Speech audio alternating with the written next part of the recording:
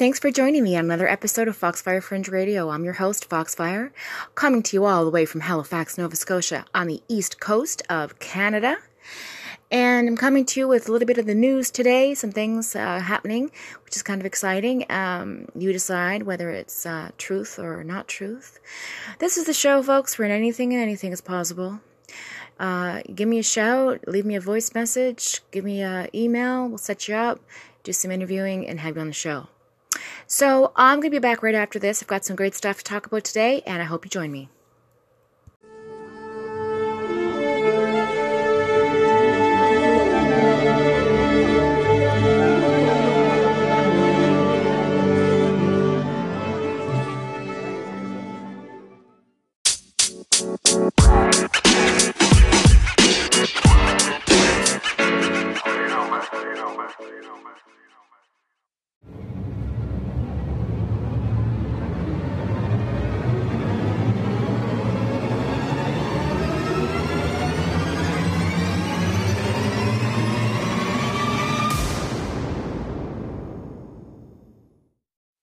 Welcome back to Foxfire Fringe Radio. We're going to be talking about some really interesting things in the news currently. But the first thing I want to talk about is the 10-year anniversary of CERN, a Large Hadron Collider in Switzerland. And the only thing, it's interesting because my brother was over in France and he popped down there and kind of brought me back a little trinket. And so I have a really nice little tote bag with the CERN logo on it. But it made me look it up. And so I went online and I said, oh my goodness, it's actually 10 years this year. I think just a few days ago, actually the 10th of September in 2008, it was turned on. And I remember, the frenzy in the media and the public were sort of scared of it creating a huge black hole. And, because the science communities felt that, if we were smashing protons and atoms at each other, then, at fast speeds, then, it was going to create some kind of Big Bang or something, right? But what we didn't know is that we were going to find a particle that would change the face of science in physics forever, which is the Higgs boson particle. And essentially, it basically travels a little bit faster than the speed of light. It acts differently than a photon and than we imagined. So if you were to do an experiment with a sheet of paper, and you can look this up on YouTube, there's very many documentaries on this particular scientific discovery. You throw the photons through one slit in a piece of paper, and it comes out, and the other side is one line. Same thing with the particle, and it does the same thing essentially, but then you split it into two lines, and you have two lines of particles and only still one line of light, which makes sense, right? But then you put three lines, and something oddly interesting happens. The one line with the photons being, lights going through, we'll say laser, creates, again, the one line. But the particles act in an interesting way. They start to, not the light, the photon light, the ray splits up, into separate lines as it would a wave of light, right? So it sort of stops and starts in different places, and so you're going to come up with lots of different lines as a reflection of that light. Now, the particles start acting in that same manner, and so therefore they got closer and they started examining it in a closer way. And when they observed it closer, it went back to the way that it naturally worked. So as the observer, it literally changed the outcome of what they were viewing. So in a nutshell, basically, they're saying now that we have a direct relationship with how particles react, that us creating our own sort of environmental matter, our cognitive process, how we view and decipher and code and decode things is literally related to everything around us. So we actually are the creators of our own timeline, kind of thing, right? So it really opened up a whole box of questions and kind of people going back to the drawing board and recalculating certain things and how the theory of relativity and with electricity and magnetism and light and how it all reacts together. But, they're just smashing photons at each other and this comes. But they also come out with some interesting other information, which, I don't think was released to the public, in which they discovered that by doing this, each time it passed the speed of light, even by a fraction of a second, something would change. Something changes in our own timeline. Something is merging with something else, another timeline potentially. And I watched this documentary on this lecture that this scientist was giving. He was also a psychologist. He had 2 doctorates. And he was talking about the effects of CERN and this process and how, the side effects could potentially create a sort of dual timeline in which half of the population has these memories of certain events and half of the population has, these memories of the same events but in a different way. And of course, it can be explained away by psychologists as having, false memories, which are implanted in the mind because your mind it has to fill a gap. So if there's something that you don't remember in between something else, it'll fill it. And you believe that to be the true memory, but it isn't. It's a false memory. So with that being said, for example, if you watch a movie and in one point of the movie something is said, like, for example, no, I am not your something or another, and then you have the scene of Star Wars in your mind where, he's at the precipice and, Darth Vader is saying, Luke, I am not your I am your father, right? But then you play the tape back today, if you find it online, which is a crazy phenomena on itself, the internet. I think it's like another, it's like a Bermuda Triangle, really, in a sense, but it's cognitively like a Bermuda Triangle. You can find all sorts of information there, but who knows what's real, what isn't, kind of thing. Anyway, but basically, this lecture, this gentleman, I can't recall his name at this particular time, but he's going on to say that yes, it can be explained by false memories, but because it's such a grand scale of things, it's on such a grander, like there's so many people that have the same remembering of, yes, it was Luke, I am your father, which I remember it to be so, and others say, no, it was no, I am your father. I remember that as clear as day. I've had a friend tell me, and I'm like, no, it's not, it's Luke, so we have this argument.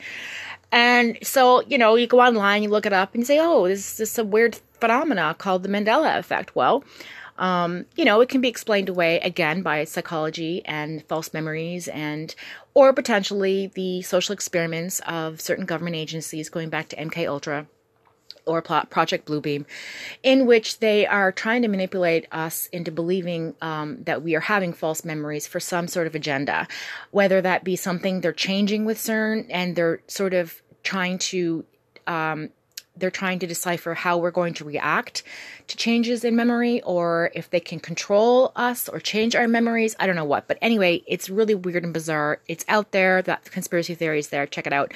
But going back to the original Hadron Collider itself, it's pretty interesting.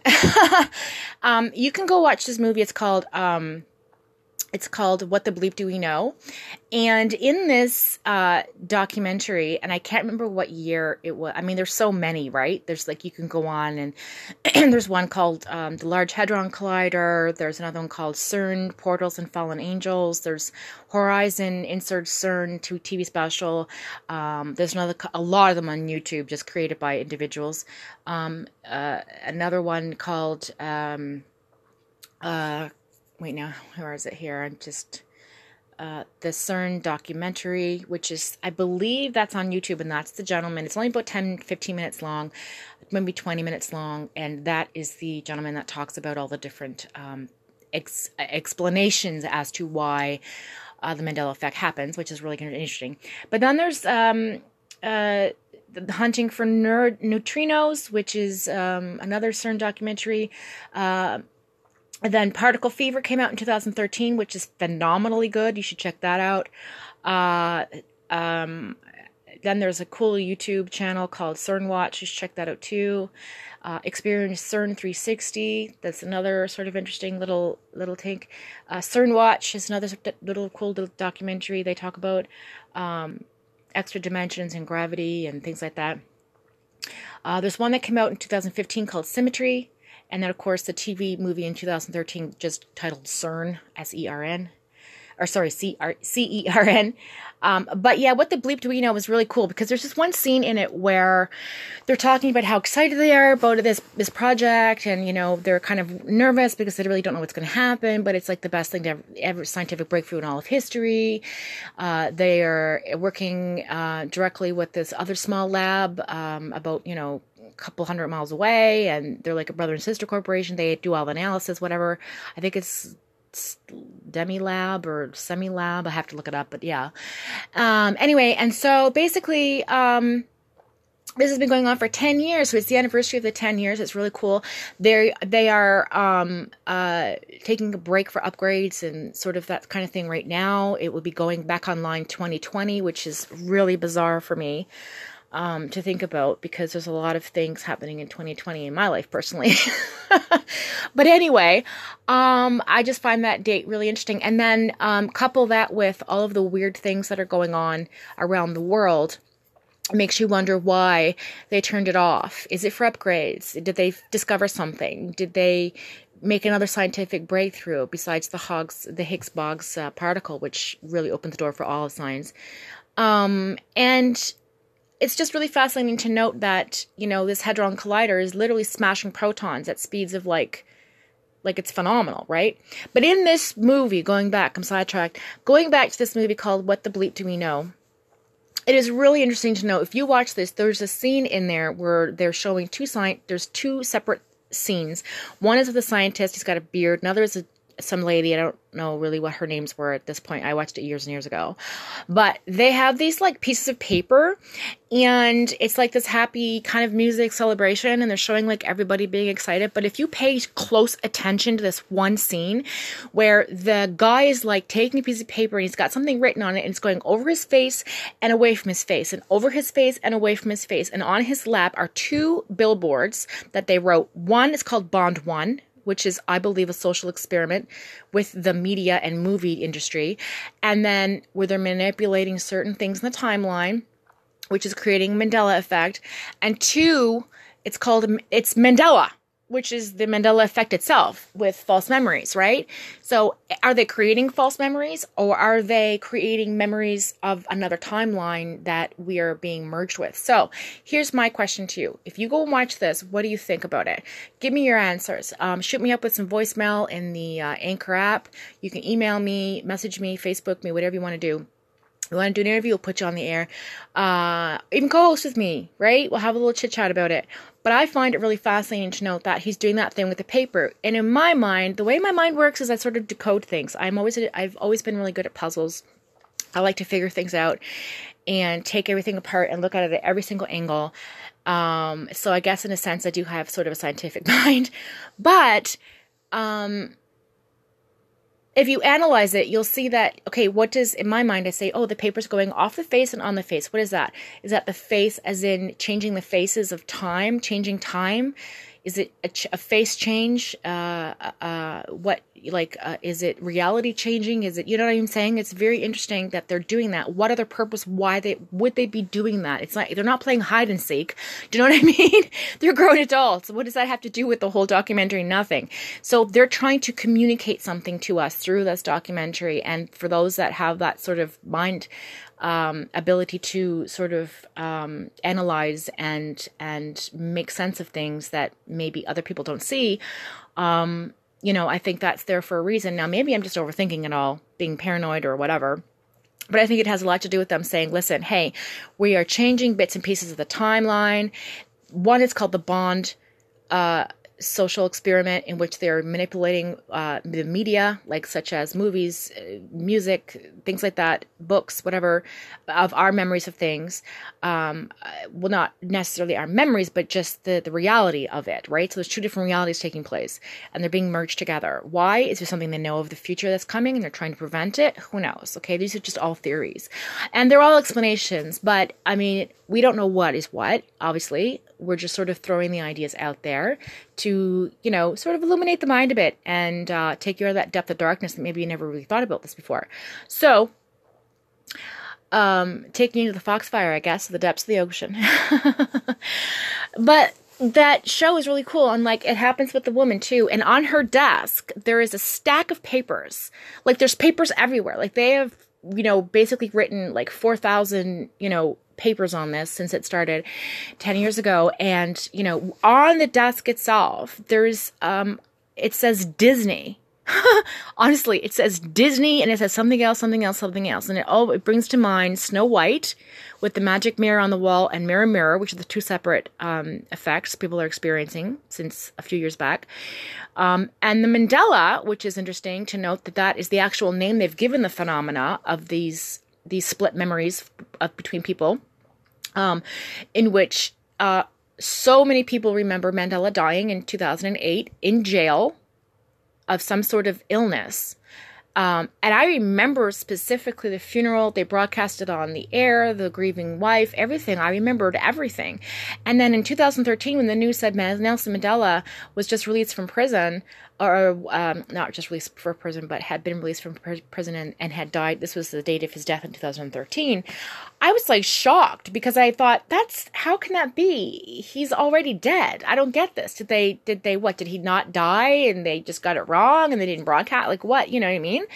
So either that was a false memory and somebody was talking about something on the news about him having a sickness, but then cut to another thing in which somebody did die, and my mind merged the two together, creating a false memory, or it actually happened that way, and my timeline is now merged with somebody else's timeline in which they remember him dying in 2013, which is this timeline, which is not my own, right? This is how the Mandela effect, the phenomena, is explained. And so in CERN, you see the two billboards. One's Bond 1 and the second's Mandela. Check it out. You're going to be interested. Coming up back right after this, we're going to talk about really cool changes with some information they found out about the moon being a giant magnet, so to speak. Stay with me.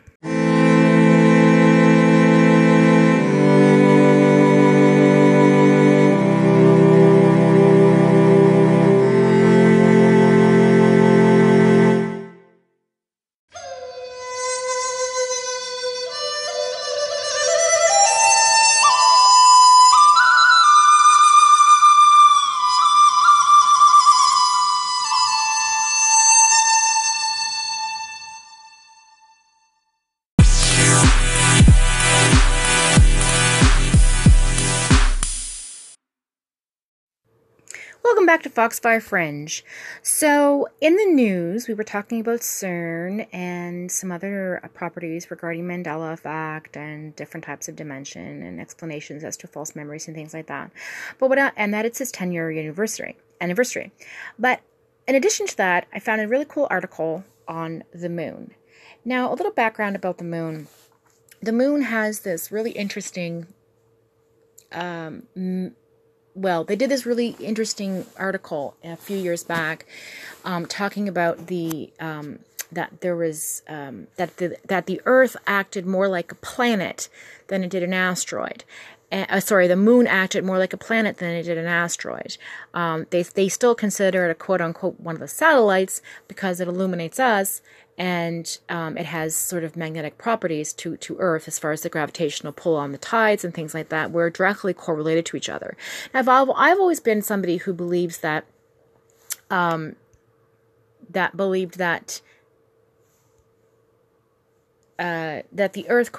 the moon could have been originally Earth's twin, and that our original moon got bumped out of orbit, which is what surrounds the rings of Saturn. Now, a lot of other theorists believe this too, but there's no real proof scientifically. However, now they're discovering that the moon has more properties that are very close to what Earth is now, but was a long time ago. For example, there are papers written on the fact that it has been discovered that there is lava, ancient lava, that at the core would create electromagnetic field, and this would last for millions of years. So at one point in time, the moon had almost the same properties as Earth, and we just recently found out that that there's water on the moon, possibly, and that at one point in time, because it's farther away from us, it was closer to us, and it's quite possible that it was our twin planet. A lot of people think we came from the moon, but it's not that far-fetched. It's the closest planet to us, if not Mars. But one thing that's interesting about the moon is its properties. So I'm going to read a quick little article on what's going on with the properties of the moon with respect to moon swirls. So on NBC News, they're talking about space and the mysterious moon swirls, which have finally been explained. Quote, it says, this was the final piece of the puzzle of understanding the magnetism that underlines these lunar swirls. So this was posted on the 10th of September. You can go to space.com to read it. The writer, I believe, was Chelsea Goad. And she goes on to say, light and dark markings swirl over the moon, looking like cream swirled into coffee or clouds against the slate gray sky. These lunar swirls may result from ancient magnetic lava just below the moon's surface, according to one new study. A joint study between researchers at Rutgers University and the University of California in Berkeley pointed to the moon's internal generated magnetic field, the past volcanic activity to explain the lunar swirls. And if you go there, there's a really cool, little image of the moon NASA took from the Resonance Orbiter. And it goes on to say, researchers have known for some time that lunar swirls share space with localized magnetic fields, and that when those fields deflect particles from solar winds, part of the moon's surface weather more slowly than other parts, but the cause of those magnetic fields, and thus of the swirls themselves, had long been a mystery. Sonia Tico, co-author of the study and the researcher at Rutgers University, New Brunswick Department of Earth and Planetary Sciences, said in a statement, to solve it, we had to find out what kind of geological feature could produce these magnetic fields and why their magnetism is so powerful. So they developed mathematical models for these localized fields, or geological magnets, as they're described in the statement. The models show that each lunar swirl must exist above a narrow magnetic object located just below the lunar surface. Even stranger, researchers think that these subsurface magnetic objects are ancient, long, narrow lava tubes formed by flowing lava, or lava dikes, which are vertical sheets of magma in the crust of the moon or the planet. Past experiments have shown that when heated above 1,112 degrees Fahrenheit, which is basically 600 degrees Celsius, in a zero oxygen environment, certain minerals in moon rocks break down and release metallic iron, making the rocks extremely magnetic. So when the moon was erupting lava over 3 billion years ago, these magnetic lava tubes, or lava dikes, were likely created and became highly magnetic as they cooled down, according to the statement. No one had thought about this reaction in terms of explaining these unusual strong magnetic features on the moon. Tico goes on to say that in the statement, referring to the lava becoming magnetic moon rock under the surface and causing lunar swirls, this was the final piece in the puzzle of understanding the magnetism that underlines these lunar swirls. So it's kind of a fun little story. This particular scientist, Tico, was in another article in 2014 in which she talks about how the magnetic field of the moon is very weak in comparison to that of Earth, but other major differences are that the moon does not currently have a dipolar magnetic field, as would be generated by a geodynamo in its core, and the varying magnetization that it presents is almost entirely crustal in origin, and that they were going to do further studies on Wikipedia, apparently, it says here.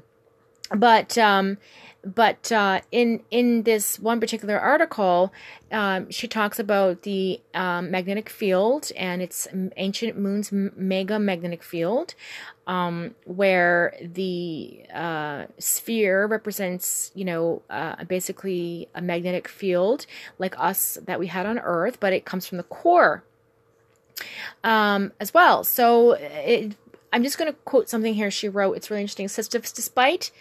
that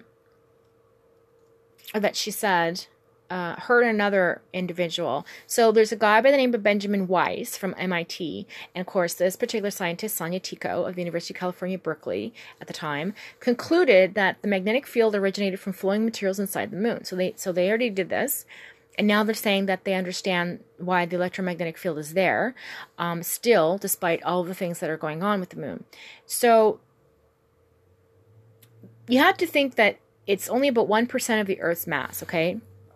And this scientist Wise says that, this tiny little thing seems to have generated a whopping magnetic field lasting for an extremely long time, longer than you might think would be possible. So they go on to explain that when a rock heats up, some of the electrons inside can move freely. In the presence of a magnetic field, these electrons will align with the field, creating regions of rock similar to a bar magnet.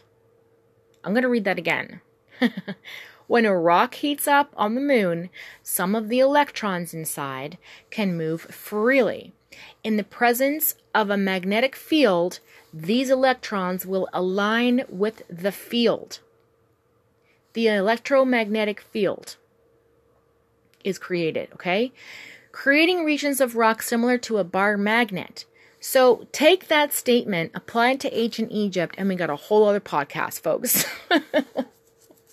But as it goes on, it says the rock cools, the electrons can no longer alter their orientation, and the aligned electrons create their own magnetic field. While the modern moon lacks a global magnetic field, magnetized rocks offered a record of what the lunar magnetic field was like when they cooled down billions of years ago.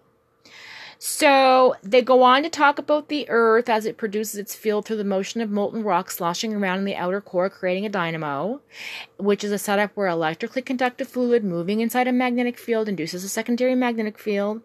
But they say the moon's puny size means that it would cool off relatively quickly, so more quick than Earth, and that a magnetic field created by the moon its hot interior alone could not have persisted for hundreds of millions of years. But eventually, the two competing explanations by these scientists emerged, and either some outside force helped stir the lunar interior and drove the dynamo, or the magnetic rocks were created by short-lived fields, so magnetic fields, produced during violent asteroid impacts. They came to realize that it had nothing to do with asteroid impacts, that the moon itself acted more like a planet than it did an asteroid. So the dynamo occurred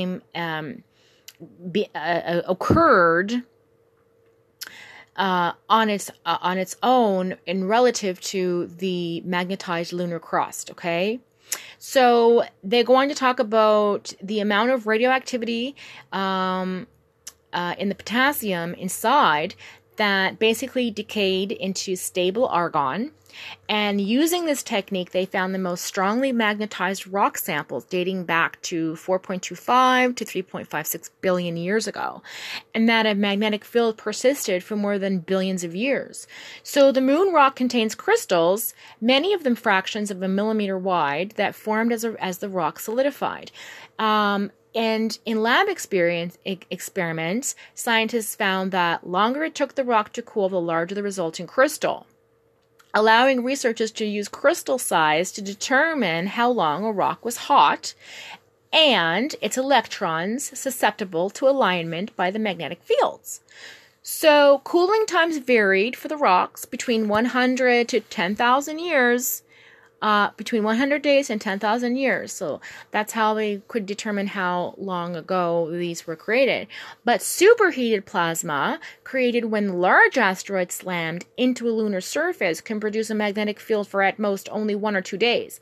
So since the rock took significantly longer to cool, then scientists could rule out asteroids as the main driver of ancient lunar magnetism. The ancient magnetic field must have originated from a dynamo, not asteroids. So the moon is in many respects like a planet, rather than something like an asteroid, as many other moons in the solar system are, Wise says. The moon is layered. It has a core. It had volcanism. We now know it generated a magnetic field. So when you take that and you couple it with the new information we've learned, It really goes to show you that we don't know everything, obviously, and that the moon has a lovely history and it's mysterious. And we've always been drawn to the moon, and I think we're getting closer and closer to figuring out what is going on there and how it impacts us as a planet. So essentially, if the moon is an entirely large, just huge ass magnet, then essentially it's holding us where we need to be. And if that's the case, and that could possibly change the entire ideal behind how our solar system works with one another, why we are held where we are. Obviously, there's a gravitational pull, but gravitation and magnetism basically coupled together explains it all. But if you take into effect that the moon could have been originally an Earth-like planet that had oxygen, was closer to Earth, closer to the sun, acted like our planet, it's possible that it could have been our twin Earth. So what then, or where then, is our original moon? Well, I feel that there's a lot of theories out there. We could talk about Nibiru, Planet X. We could talk about its orbit. We could talk about how it's the 12th planet. We could talk about how it collided at one point in history every 200,000 or 27,000 years into our orbit and knocks things off kilter, asteroids, small things, whatever. But at some point in time, did collide with our original moon. Excuse me. And that is what surrounds the asteroid belt. And because the moon was a magnet and had magnetic properties, it stays there and it basically pulls any other magnetic asteroid into the belt, which protects our planet and whatnot. So, interesting facts. What do you think about it? Shoot me up. Send me some voice clips and an email. Oh my gosh, I'm so sick today. I'll be back right after this. Hi, welcome back to Foxfire Fringe Radio. We're just going to wrap up with a little quote here from a really interesting website. It's a little hokey pokey, but I like hokey pokey. It's kind of fun. A little out there, but it's interesting. But this here I'm going to read is interesting to me because it speaks volumes, and I'll let you guys decide how you feel about it. Shoot me up in voicemail box on Anchor, or Facebook me, or email me, and we'll get your thoughts on the next episode. So, to wrap up the segment, we're going to talk about what's called timelines shift. There are many subtle force reconfigurations occurring at the quantum level of the planetary mainframe that are changing the way the external and collective energy fields organize and manifest into the world. This has shifted the way the original human race blueprint relays its intelligent information into the collective conscious fields of Earth, which people coin the term Akashic Record, for those of you who are just tuning into the show. When the collective fields shift in this way, it means there has been a frequency shift in the collective agreement that impacts the overall consciousness evolution on the planet. Therefore, the timelines begin to shift. As current timelines shift, it also shifts the coordinate location and energetic contents of the past and future timelines existing on the Earth plane, all at the same time. There are powerful infusions of plasmic light and new time codes that are filtering onto the Earth as we pass through the Silver Gate, an intersection point that exists between two circuit paths, the path of the Sun and the galactic equator, which opens a gateway in between the Taurus and Gemini constellations as the Sun transits through Gemini. The transmission of its zodiac principle greatly influences the Earth body and therefore influences the behavior in the collective consciousness of the humanity. Currently, the pressures are high to synthesize the pairs of opposites that exist in the world of forces, to evolve beyond the lower density black substance that has been buried in the collective consciousness fields of the Earth. A lot of that black substance has been manifested into timelines from embedded alien architecture, possibly, which imitate the Mother's creation principle and is what the dark entities tend to hijack. If you want to talk about fallen angels or Anunnaki and things like that. the building up of the pressure in between these opposing forces and groups is reaching its peak, which, could be considered spiritual warfare if you want to take it that way. This is a greatly amplified field collectively, especially during the summer solstice through mid-July as planetary timelines shift. The new timelines are to transcend the previous histories of the hybridization and the destructive victimizer programming that has been installed in the lower collective consciousness, which, you could look to MK Ultra, look to Project Bluebeam, look to any social project or any social experiment that any scientist has ever put on the military programs, the university students from the 60s, the current manipulation of celebrities and things like that. Control. Mind control, in a sense. And it's a lower collective consciousness, so it's a lower frequency. It's a deeper, darker place that one could consider resonates on a different frequency, which we are not supposed to resonate on. We're supposed to resonate on a higher frequency, a lovely, beautiful plane, and we are trying to transcend into this place where we actually belong.